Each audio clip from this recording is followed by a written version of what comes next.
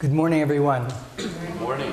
I'd like to welcome you to our Sunday service here at Ananda Village, those of you present and those viewing online. A special welcome to our guests that are at the Expanding Light for the Divine Friendship Weekend. We're very enthusiastic about ramping up our energy there at the Expanding Light. So welcome, and welcome to Ananda Village. So today I'm going to read from Rays of the One Light, commentaries on the Bible and the Bhagavad Gita by Swami Kriyananda. This morning's, I'm Nayaswami Krishnadas, Nayaswami Mantradevi. So today's topic is the inner kingdom. Truth is one and eternal. Realize oneness with it in your deathless self within. The following commentary is based on the teachings of Paramahansa Yogananda. Most people imagine that the inner kingdom, as Jesus described it, lacks the fascination they attribute to sense life, the bright lights, the diverse attractions, the joys and the laughter.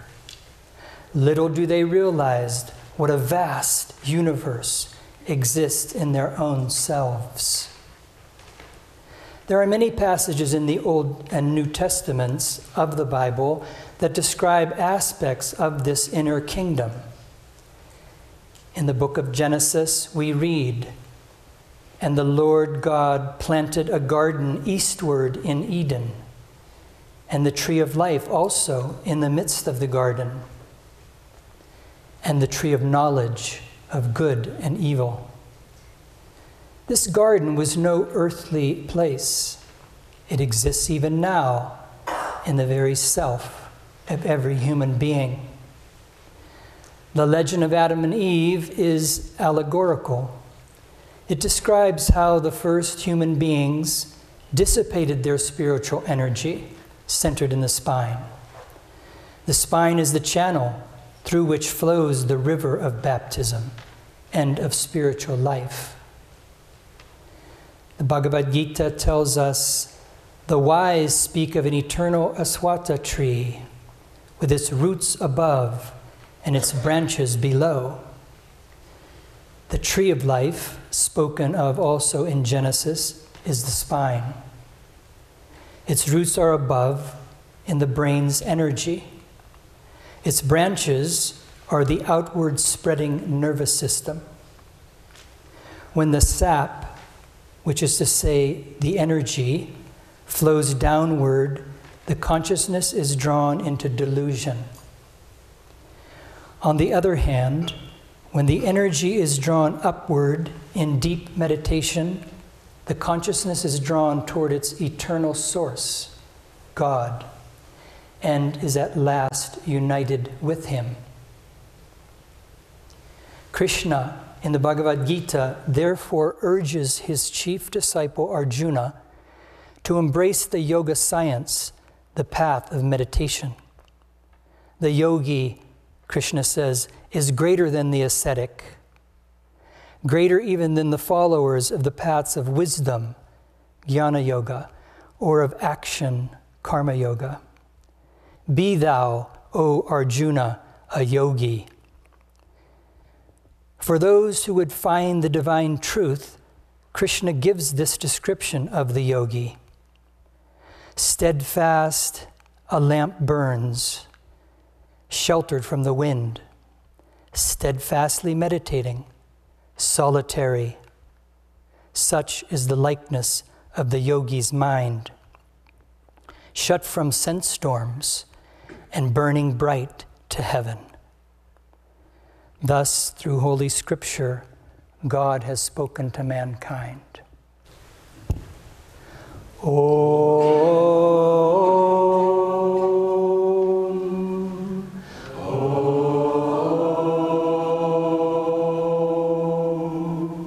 Om.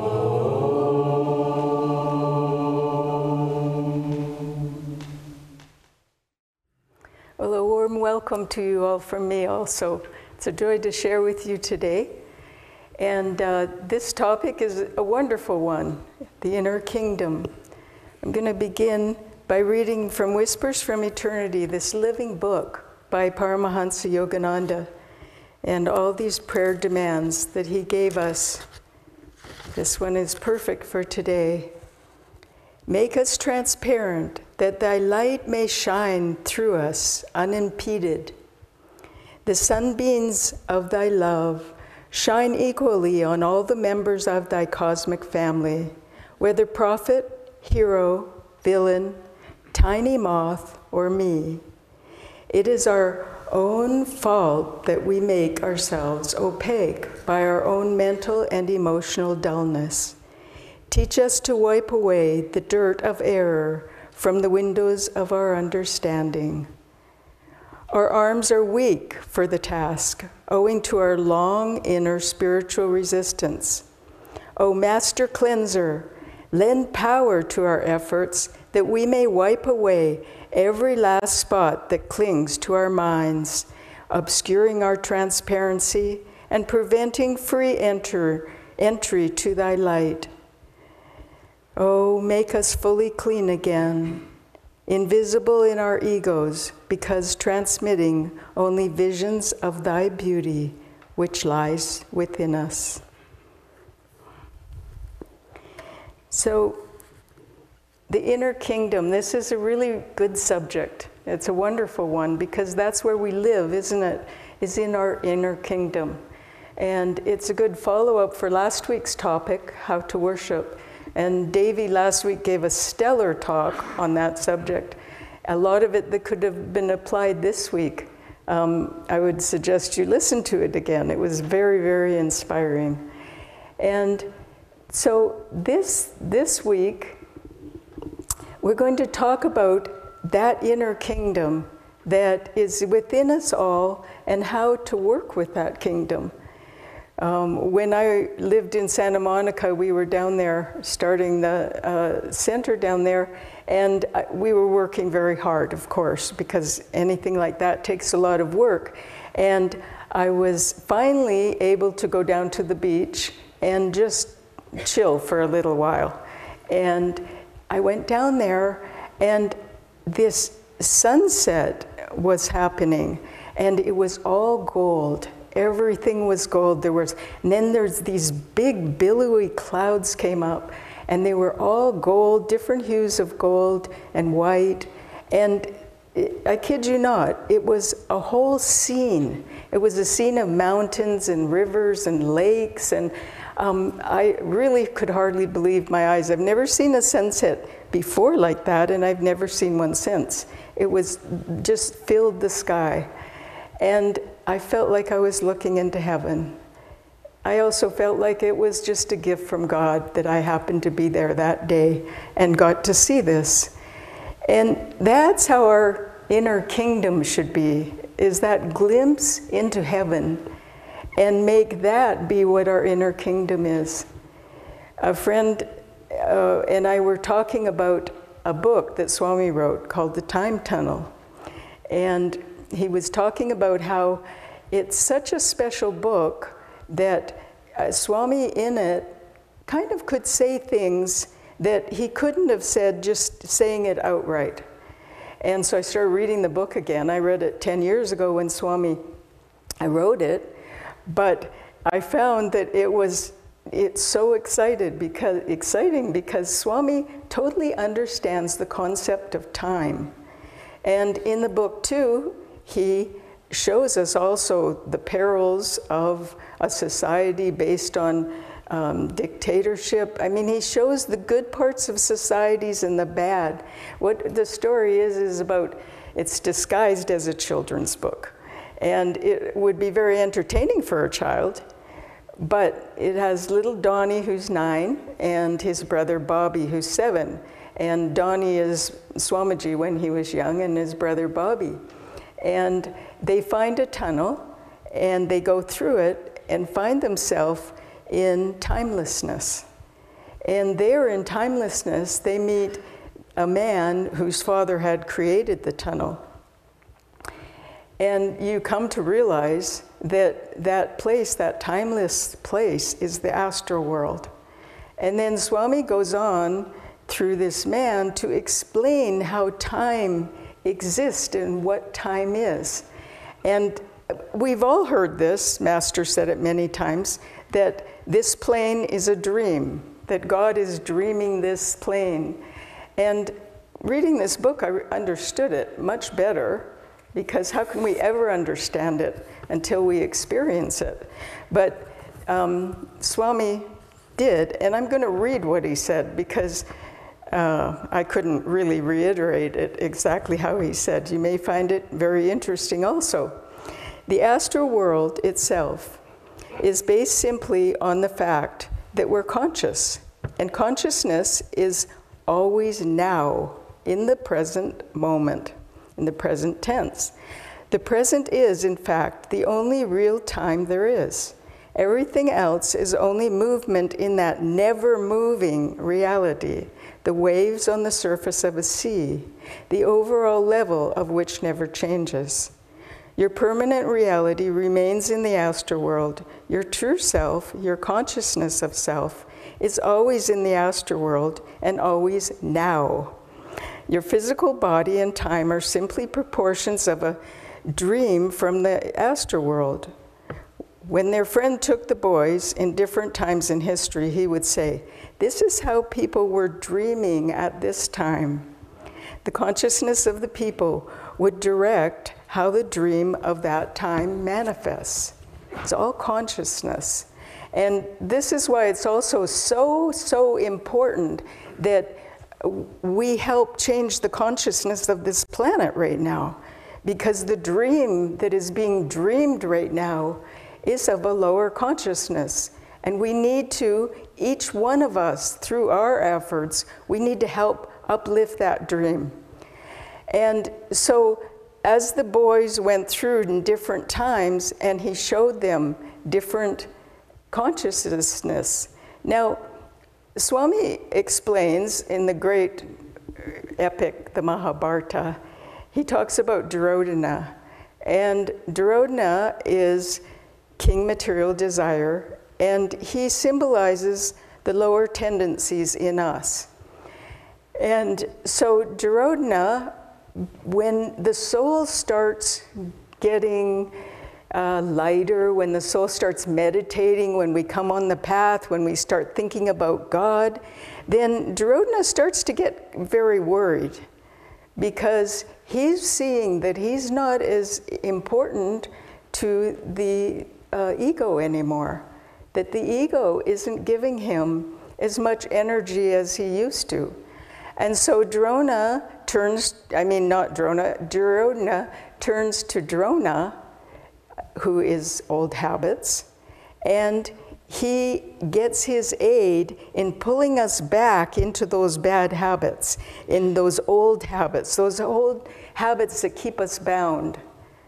And so it's very interesting, the whole concept of consciousness, that wherever we are in our consciousness, that's what the dream is going to be. And that dream that we're dreaming has come simply from us tuning into those levels of consciousness. And as Master said, we don't create consciousness, we tune into it. And so as we get lighter in consciousness, the dream is going to change. And it's all within our spine. And yes, we know that, right? Because we've heard this talked about, that your spine is the highway to the infinite. And it is. And there's the magnetic pull that is up here that takes us into God consciousness. And at the same time, there's a negative magnetic pull that's always bringing us down. So, and that's the law of creation anyway. It has to have the positive and negative poles to keep us in existence. And if at any time it became totally positive, then that existence would no longer exist. We'd no longer exist. And that's when we find ourself uplifted totally, right? Okay, so this is the process that we're going through. And as you tune into these different levels, it's almost like our spine is I was thinking about it being like a high rise, and well, not real high, let's say 7 stories. And so when you get on the elevator, and that's what it is, it's like an elevator going up and down our spine, our consciousness. As our consciousness changes, then we're on a different floor, and so we have a different reality. And so if you give in to that negative magnetism, because both magnets are pulling us, depending on what part of the spine we're tuning into. So you can get on, you can start tuning into the negative aspect and get on that elevator, and phoom, it will obligingly take you to the basement. And there you are in the basement, and it's dark, and you're dreary, and you think, okay, well, I'll get in the elevator and push the button. Go up again. You get in the elevator, and it didn't quite work to push the button. And so you have to take the stairs. You start doing affirmations. You start tuning in again until you bring your consciousness up. And that's the important thing. This is what Swami Kriyananda spent his life doing and helping us do, especially in creating this community and in creating Ananda, all the communities. He was always fighting against that negative pull, downward pull. And people would say, well, Swami, all you're doing, all these things, you know, maybe all these books you're writing, and they're not drawing all the people like you say that they're going to. Swami said, I can't afford to think that way. I need to always, always be positive. And that's our key, because when you're positive, that positive magnet will pull you up. And that's all you need to do, is be positive. So if you find your energy starting to go down, just turn it around. It's not rocket science, it's science though. And so we always needing to be aware of that, using all the techniques that we have, all that Master gave us, all the books that Swami wrote, to be able to do that. And you find that then those vrittis, all that in our spine, they'll start, as they start to dissipate, what Swami said, he said, when a vritti dissipates, the energy turns into joy. And that energy is because, okay, that was bound energy, right? Energy is energy. And that energy was bound up in a little vortice of a karma. And then when it dissipates, it just turns into another form of energy. And that's why we feel, after we have a test or something and it's over, we feel that joy, because it's dissipated. You know, Anandamoy Ma said that we are all born to love. And that's the one thing. Everything we learn in life, we have to learn from a person or somewhere, except for being loving. And she said, when a baby is born, the baby automatically loves its mother, one-pointedly. The mother is the whole world. And then as it starts to, it's not its consciousness so much, but it starts becoming more aware of more going on in the world, then it's not so one-pointedly just with the mother. Other things are included. And so think of that. We started out with that ability to have one-pointed love toward our mother. So we have that ability to have one-pointed love to Divine Mother. And it's very, you know, I have a personal experience of what Anandamoy Ma said is true. Because when my son was born, we were just, there was this divine love affair, just him and me. And it was just this wonderful energy. And we were just totally immersed in each other. You know, that's why we like being around babies, isn't it? Because that love that they're exuding. And so I was aware of other things. I mean, everybody else around us and all that was happening. But I was his world. I don't know how long that lasted. Months, maybe his first year, I don't know. But, and then, you know, he became more aware of the rest of the world. But when he could talk, he was still young. We were having a conversation, and I don't remember what it was about. And he said, "Oh, that was before Daddy came." And Daddy had been around the whole time. He was always there, you know.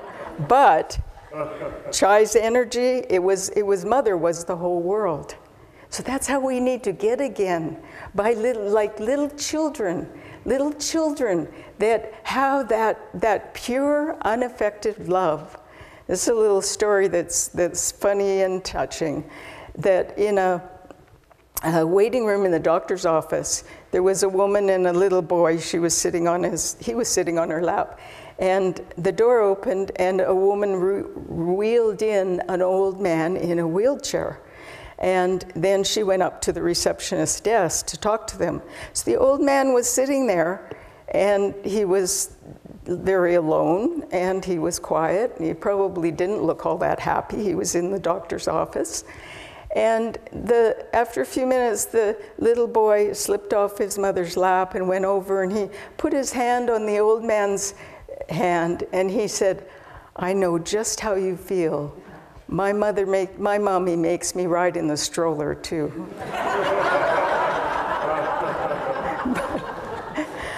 I mean, the compassion, you know, of this little child from his point of view. You know, he was very compassionate. And that's how we need to get. You know, Swami said, he shared how he saw us. And he said that he feels like God is trying to get out of these little human egos. And he feels such compassion and such an overwhelming love, he said, for all of those people, for all of us. And that's how he saw us. He didn't see us as individual people, you're this way and you're that way. No, he saw us all as souls fighting to get out of this little ego that we're in. And he said, when a person goes through great trials and they're suffering, he said, I don't think about the present now. I don't think of their suffering. I think of the joy they're going to have when they find God and the suffering has ended. And there again, this time element that Swami lived in the now. He lived in the now, and the now was always. And the now is also when you are one with God, when all of us are. And he said that, there was one more thing. That he said, stop thinking that you're different from me. He said, we are all sleeping gods, and we're all the same. And so Swami had that compassion and that love for us all.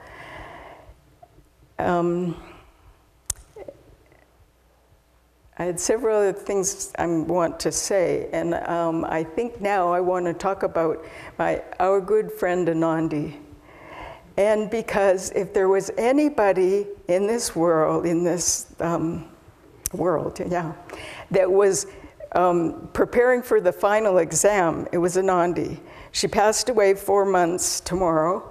And, you know, if anybody had said to Anandi 1 year ago, said, Anandi, in 8 months, exactly, you're going to be in the astral world. I can imagine her response. I can see she would have laughed and she would have said, I wish. I mean, and she just, you know, she lived her life as always working on herself. She was always looking inside. She was always tuning in. She was always trying to tune more deeply into Master and Swami and do the right thing. And Krishna was there at the end of her life, and she wrote a very nice description. And it was just very, very powerful, because she said that the masters were all there. And Krishna said to me later, she said she didn't write this in the description, and she just wrote how, in the description, how Anandi had taken her last breaths and could feel the energy of all the masters there.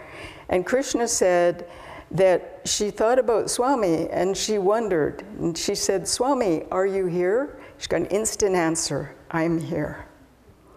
So all of them were there, and they just took her up, and she said it was like going up in an elevator, like whoosh, and she flew away. So, you know, they're going to be there with us because we're trying, because we're making the effort. It's not like Anandi didn't have a lot of trials in her life. She did. But her sister Barbara, we were talking about their life when they were children. Nandi always took care of Barbara because she was the older sister. And Barbara is much more emotionally based and would have a hard time about things. Anandi more objective. And one time something was happening and Barb got all upset about something and wanted it to be different. And Anandi said to her at one point in their conversation, she said, "You know, Barb, I just didn't come in with a lot of expectations." And that was Anandi. She didn't have a lot of expectations. And when we lose that thought that we have to have it this way, that life should be this way or that way to make us happen, then we're unhappy. But if we don't have expectations, then that whatever happens, happens to us, and it's okay. So, you know, I was thinking about Anandi and how she spent her adult life of 50 years studying the teachings, like I said, and getting in tune and disseminating the teachings, and she had so much to give. She had that beautiful combination of great wisdom and practicality and heart. And so I was thinking, gosh, you know, she was like in her prime. She was just going full force, and she was giving to so many, and she was just, her life was so successful in that way. And then suddenly it was gone. All those years of working toward that, and she was gone. And then I thought, yes, when I looked at her passing and what her passing did for so many in the way she passed and the help that she's given then and since. And then I just thought, you know, it was like 1,000,000 horsepower motor was put on her little boat. And it's just doing a job that she could never have even done on Earth. But she had to build up to that. And we all do. That's why it's so important. You keep going on, pushing the up button on the elevator. You keep going to the next floor. You be positive. You love God.